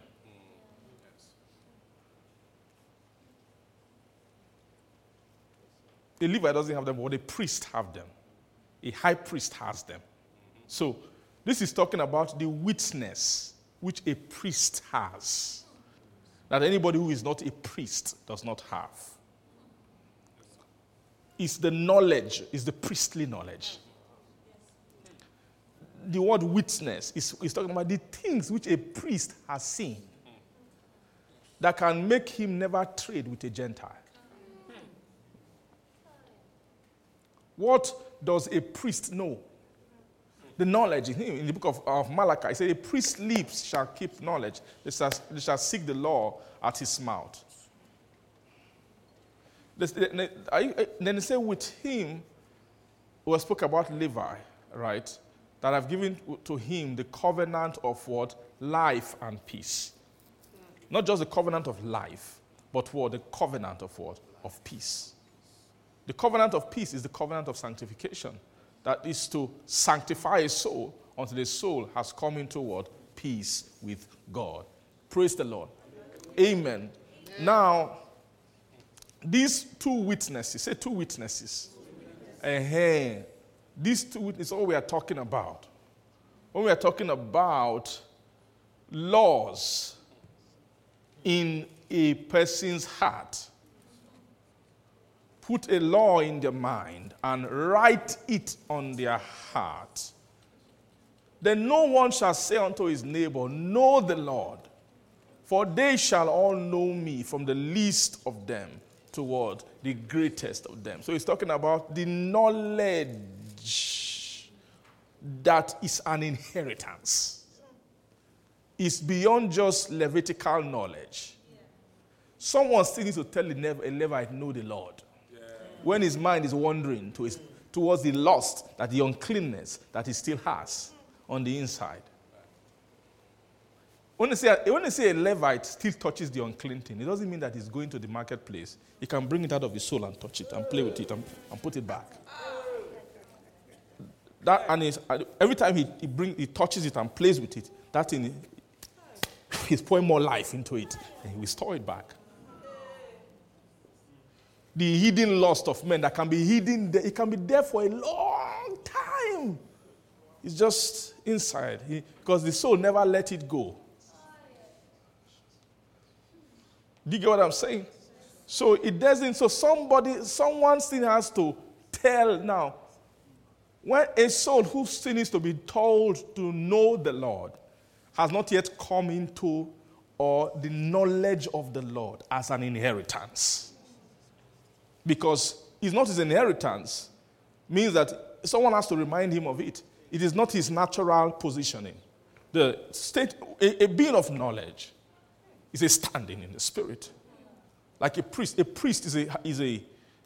a standing in the spirit. A priest is somebody who is standing upon the knowledge of sanctification. The position of a priest in the spirit is a position that can never be shifted based on uncleanness. It will take higher things to shift a priest out of his standing.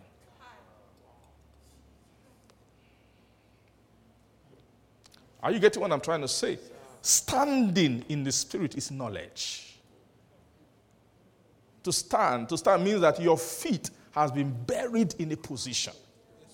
What established the person in that position within the house of God is what? Is the knowledge of God. Or it's called priestly what? Priestly knowledge. Praise God. Now, so you see this, what you call the two witnesses here. The two witnesses, what are they witnessing concerning? The two witnesses, what they are witnessing concerning is the witness of all that is written against things that are written against the perishing life of men. Writings. Their agreement, right? What makes a priest immovable, incorruptible by the Gentile life is because of all the agreement that he has made concerning the life of corruption. We will never touch this. We can never touch this. We can never be moved by this. This meaneth nothing. This is below our us. This is beneath our calling. This is below our profession. No, this even amounts to nothing. This one is vanity. This plus that equal to none. Are you seeing the mathematics of a priest? When you open a priest, that's what is inside of him. The same thing which the Levite can still be cherishing on the inside. Secret. Lust for something. To a priest is a sworn enemy of corruption. Is a sworn enemy of unclean. You cannot fake that thing. No? You can't fake it. If you try and fake it by face. You know that face faking?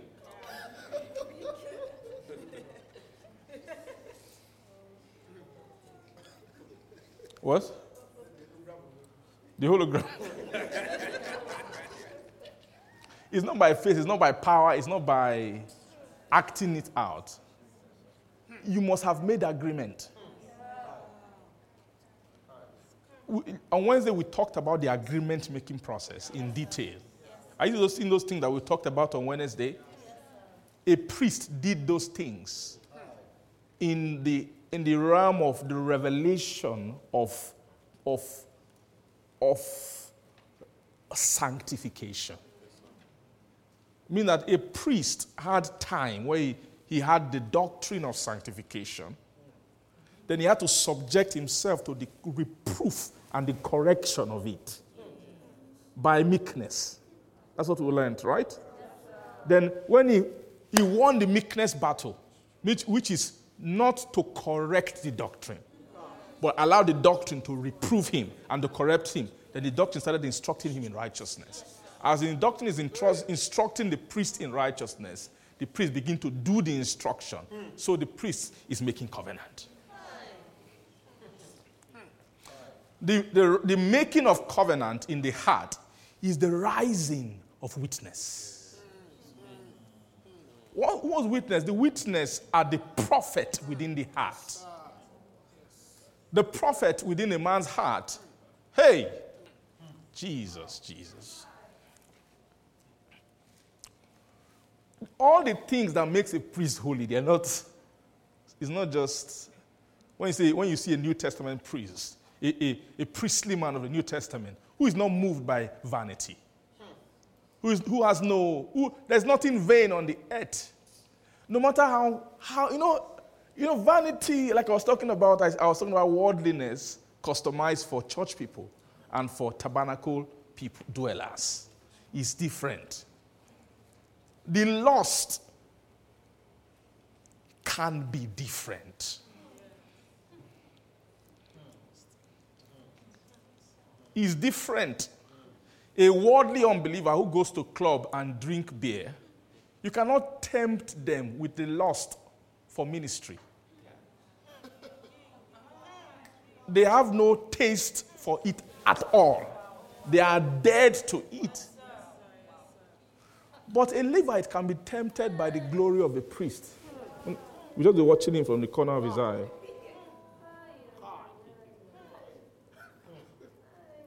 You're watching him going inside and coming out, and going inside and coming out. Just be looking at him. You know, crossing that veil is a glory. Not anybody crosses that veil. And a Levite, all their life, they've never experienced crossing that veil. Hey, if a man cross that thing, what thing you go see? What is inside that place? You go just be wondering. And the priests, they don't make ceremony of it. They just go, just come. What is the wave of it? They just wave it. And all the things the priests need to do. They will do the without things and then just go, I'll see you guys later. Just go back inside. And the Levite is, if the Levite is not careful, what can happen? The glory of it, he can lust over it. Are you getting what I'm trying to say?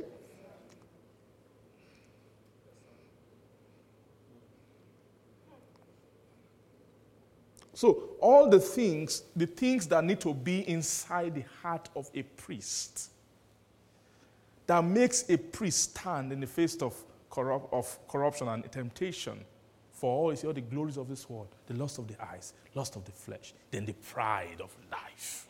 The pride of life. How many souls can resist the pride of life? To resist the pride of life. Hey, pride. What is pride of life? That which promise you elevation in life. That will promise you, a lot of things men seek after. That pride is there. You can't really trace it. But a lot of times it's that elevation which you will get. And what the person is doing, you might just see it as a surface thing. They are doing this thing. But he himself knows what he's seeing. He's seeing the elevation which that thing will bring. Say pride of life. What is in a priest that can make him stand against the pride of life? It's not just ordinary. As he's looking at that pride, there are things inside him prophesying. The heart of a priest is not silent. You see how the world talks, seduces. We'll make you this, you'll be this. When you can hear, if they open your ear to hear what is sounding inside a priest, you hear the terrible voice of prophet, prophesying the covenant, prophesying the law. But they are talking about the unrighteousness of worldly glory. While ordinary men are looking at them, if I can be like that, well, I can get to this place. Inside the priest, what happened? The prophet in him is prophesying the hatred, the stinkiness, the dirtiness, the worthlessness of such a glory.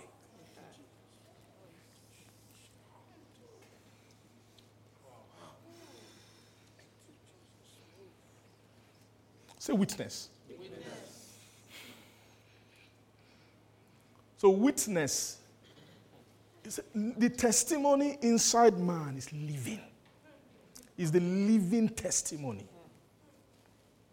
When he says, this is the covenant which I will make with the house of Israel in that day. I will put my laws in their mind and I will write it. Why he will write it upon the heart is so, whatever they write in the heart is so that it can speak. Talk. The prophecy of those witnesses, which is the prophecy that's occurring in the heart of a priest, is not from his mind. It's not just mind conversation can't overcome lust. Do you know the power of lust? Promises, like they took Jesus high to the very high mountain, showed him all the kingdom of this world. Can a thought overcome that? The kingdoms of the world and their glory. Hey, when they bring that thing, every thought of all the scripture you know will go. That it is written that Jesus said, it didn't come from his mind though. The glory can knock off. You forget scripture, you forget everything. You would have gone so far, you would have signed records, signed agreement, signed contract, done everything before you even come and realize, what happened?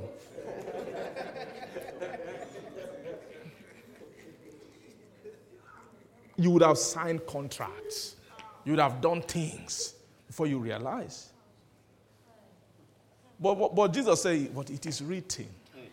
For Jesus to say, it's not a simple thing to look at that thing and say it is written. No. Sir, it was written.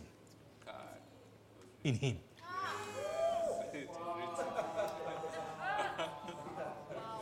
That was not just quoting scripture. Let them take you to that situation and show you that thing, and you quote scripture. You might quote scripture, but after quoting scripture,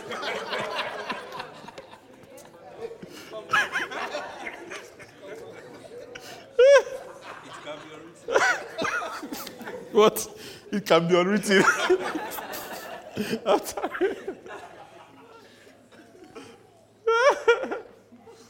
Say witness. Kai. Only God shall you serve. What was the scripture he quoted?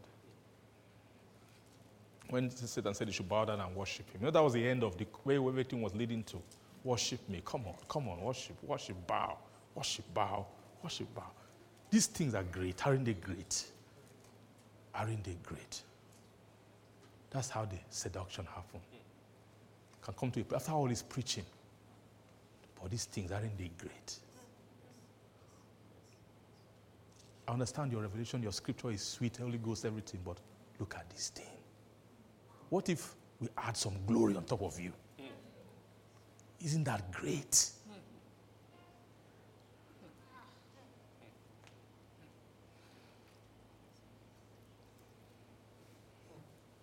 Some of us are young. We've not started being tempted by glories yet. Because we are still very young. We've not been exposed to a lot in the world yet. From the age of 30, that's really the age where the soul is mature enough to start thinking of glories. Around that age.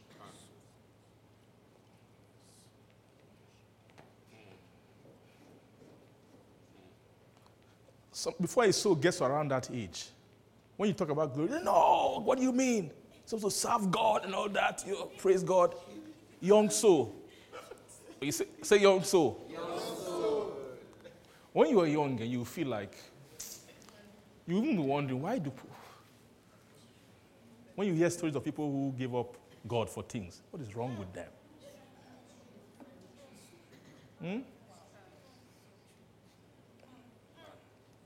Because when you're young, you are idealistic. A lot of those things is not because you are spiritual. It's just you're youthful. Because you have found a cause. Gospel. We're going to take this gospel to the end of the earth. We are going to. We are going to finish it.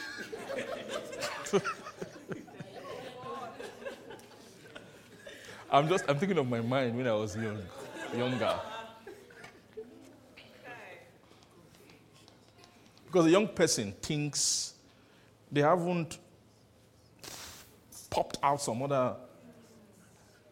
A young person doesn't have too many angles of consideration. So once he locks onto a thing, one time you start getting to a certain age, that's why they say nobody should be a priest until he's 30. They can't trust you. Maybe when you are 20, they bring you like that. By the time you start getting to 30, man, some other concerns there about life. There are other things to consider. When it's 30, the guy will begin to say, okay, can we consider... what about... can we just slow this matter down a little bit? Say age. Age. So, are you getting what I'm trying to say? So just natural zeal, praise God, alone is not enough, right, to shield a soul from corruption, from that which is unclean. That which, you see, that temptation of Jesus was a temptation of worship. Right? Worship. Worship me. Bow down and worship me. Worship me. Worship me. It means subvert and pervert. Jesus was already a priest, right? At that age, Jesus has finished Levitical school. He has finished priestly school. And he has graduated into high priestly school. Right? Because Jesus was in the school of everlasting life at that time.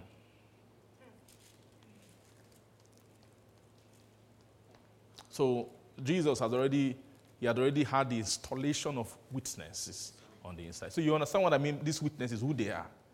So these witnesses are, they prophesy against things that want to hurt the covenant, the agreement of sanctification and holiness. Praise God. If any man will hurt them, fire proceeded out of their mouth and devoured their enemies.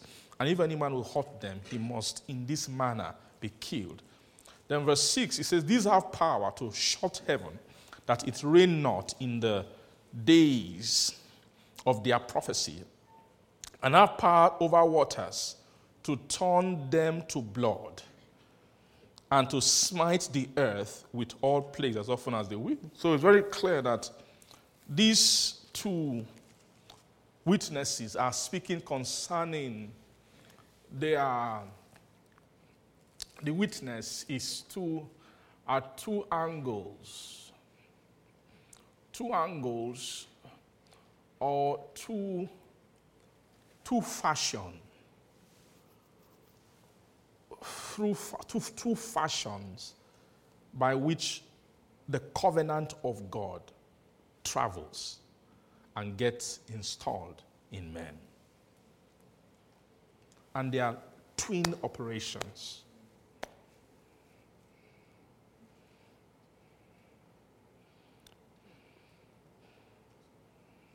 Praise God.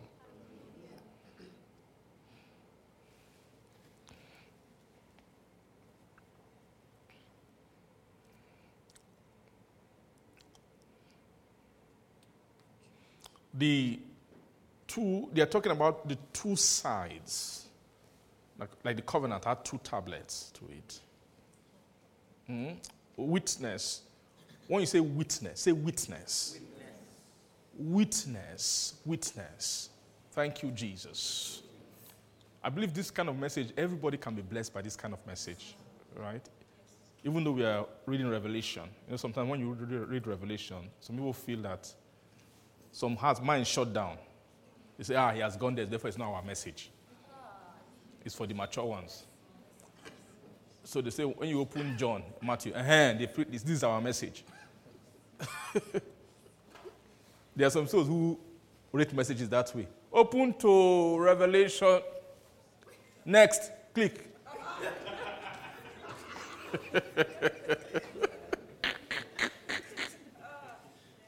Praise God. Amen. But I mean, through Revelation, I believe I have taught milk of the word a little. I have taught Christ a little. And I'm still teaching Christ to a degree right now. Is that okay? Praise God. So, this witness, when you say witness,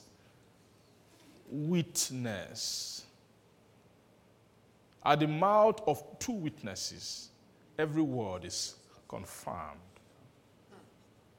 God's design of witness is twofold. That's God's design of witness. Any witness, anything, the witness somebody has that doesn't have the complement, in terms of how that witness is formed, if it doesn't have the complement, it's not accurate.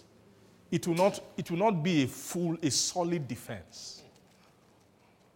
It's like having one side of the tablet of the stone and not having the other side. The witness is not complete. Now, when he's talking about witness, what they want to do is they want to frame witness. It's what is framed in the priest that keeps him from touching the unclean thing is witness inside of him. It's a framing. The frame, that thing called witness, is complete on the inside. And so this chapter is giving you a sense of what makes up witness in New Testament.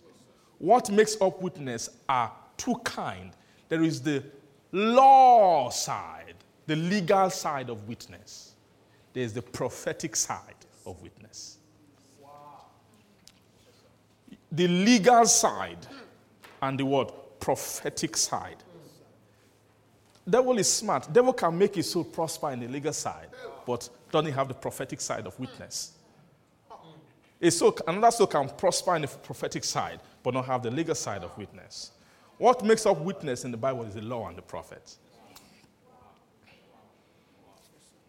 The law and the prophet. That's the accuracy. That was how Jesus grew up. That's how Jesus came to know what was written concerning him. The law and the prophet are the two schools of the covenant, the two schools of the testament. The law and what? And the prophet. The law and the prophet. The law is, now the law and the prophet is the same thing. It's the same thing, but they have different way of traveling. The same thing, but they have what? Different way of traveling. Different way, same thing, but different way of traveling. Or another way for different way of traveling. They are different framework of integrity.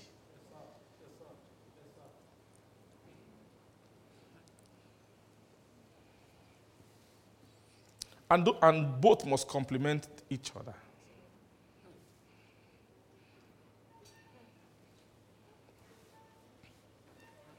So if a soul is developed legalistically, I don't know if that's the word, but is not developed prophetically, the witness in them will not be true.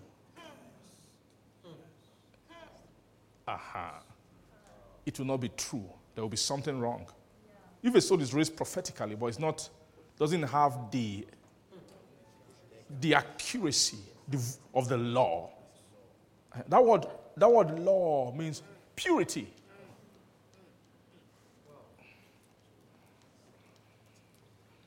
The law is the aspect of witness that a soul can receive straight and fresh. Straight and what? Fresh. Straight and fresh from God or from the Spirit of God. Straight and fresh from God, from the Spirit of God. But the law, in the book of, praise God, in the book of Hebrews chapter 8, he said, I'll put my law in their mind. I will then put the same law in their heart. You see, so he's using law. He didn't say I will put my law and prophet in their mind and then put their law and prophet. No. So it's all law. It's all law. But when it comes to giving of the law has to be given as a law and as a prophecy. Or it has to be given legalistically, as in terms of legally. And then prophetically. Praise God. We'll explain a bit. I'll explain more. Praise God. Does anybody catch at all where I'm getting at? You understand it? Kind of. Okay. Praise God. The war has begun right now. Which war? Can you tell me which war we are fighting? Time war. We always get to this war. There's never the day I will just end. Say, in Jesus' name, I look at the time and smile. We have enough time to go. Praise God. Amen. But thank God. Praise the Lord. Amen. So this thing about the law and prophet, how witness sits within the heart, is a sense that is actually a priestly sense, but it's a sense that every soul who wants to go far in God must understand. This is what makes you. It's what makes you safe in your journey to God. It's the balances. This is what made Jesus accurate. What he was standing on. Two things. He mastered them. So Jesus was a student of Moses' delivery of the law and the prophet's delivery of the law. Is the law. It's still the same law. But it has two sides to it.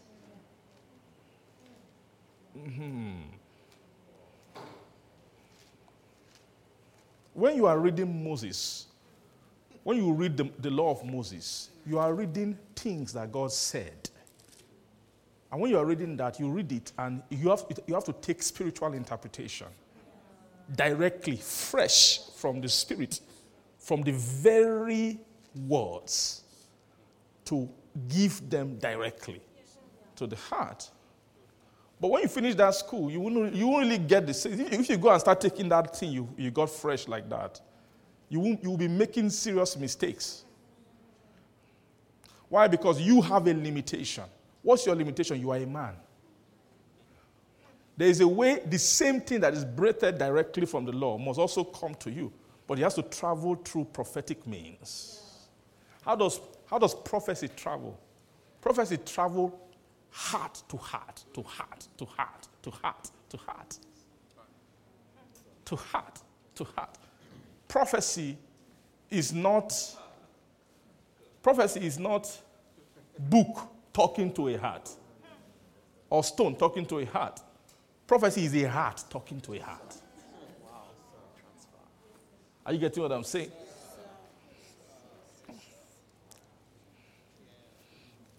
That's the difference between the priest or Moses and co in the tabernacle versus Isaiah or Elijah and the other prophet.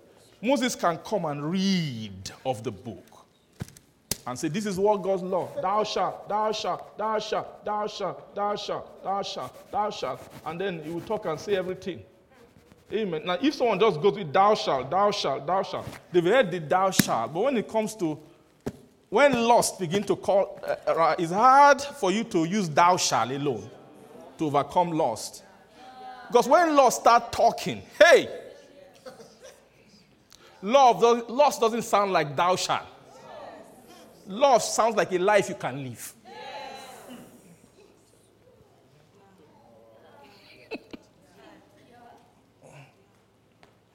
So, a people who know the law, because they've been hearing it from the being read constantly, after a while, it will be a time to now send a prophet among them. So a prophet does not stand in the tabernacle and read thou shalt. He goes among the people where they are doing their life. You get the concept of prophecy. The prophet is not, what a prophet is carrying is not thou shalt. A prophet is carrying the spirit from where that wrote thou shalt. That thou shalt came from. Is the same spirit, but it can manifest that spirit through different things. It can talk to you through your life. What is happening in your life, the same spirit of that thou shalt can raise a message.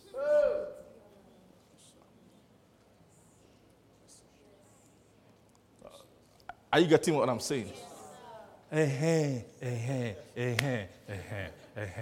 Praise God. So it's very clear that when you say the law, the giving of the law, and then the giving and the prophetic ministration.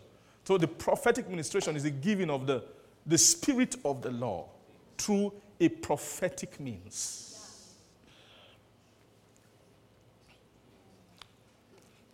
The way a prophet minister, now listen, what is New Testament prophetic? A New Testament prophet is somebody who lives out what the law has said. That is just the simple definition. Mm-hmm. Right? So you can read the book from men. You can read, law from the book. You cannot really read prophecy from the book.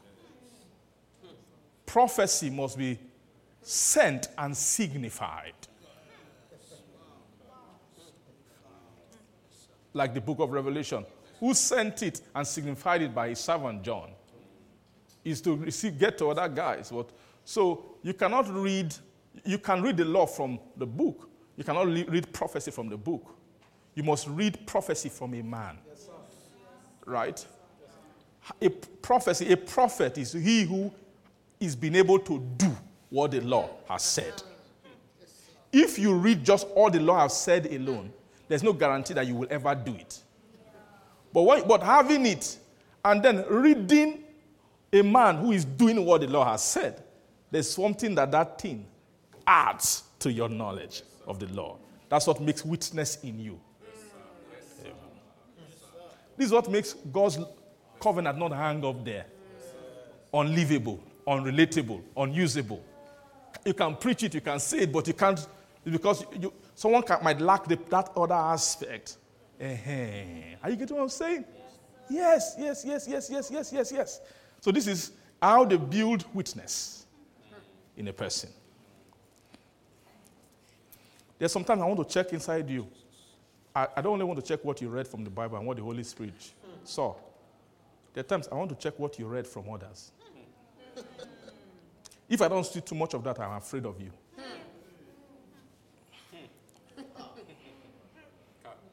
I can never trust your witness. I'm sorry.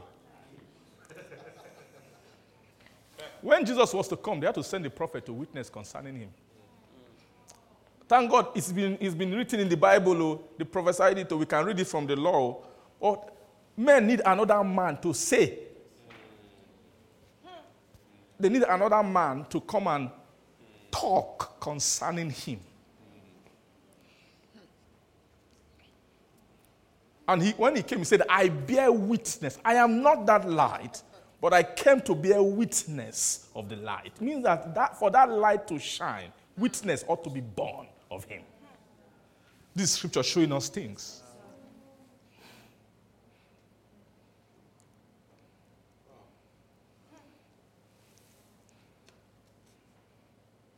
Let me tell you a secret. When you read the Bible, you get a revelation. But you don't know how to do that revelation. You have the right to pray, God, send me a person who is doing this thing.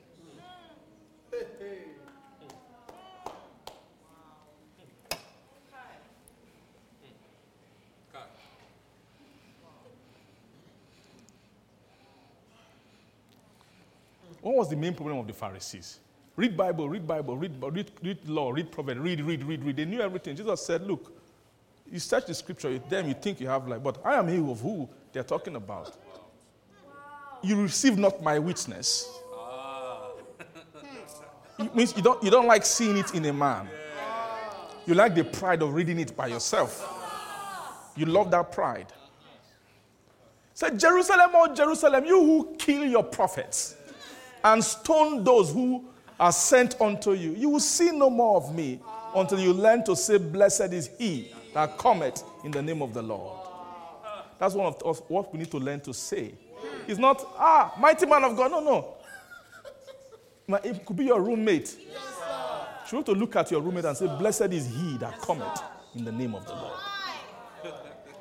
Look at your brother, your friend, and say, blessed is he that cometh in the name of the Lord. You should have the ability to have such moment. When this is the prophecy to me. This is the witness. You see the witness that they sent to you at that time.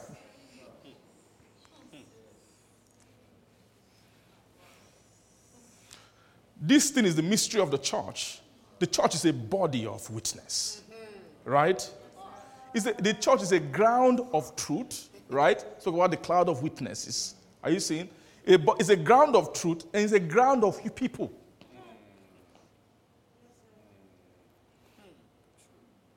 The concept of the body being that which every joint supply. Not everything, every aspect is supplying its own thing. There's something. The heart can't say, no, I only care. See this bloodstream pure from the heart. That's all I need. No. There are other organs. You see that blood that the heart is enjoying. The kidney is filtering it. It means it passed through the kidney. It removes things from it. All kinds of systems that's the body for you. That is the prophetic design for the preservation and the accuracy of witness.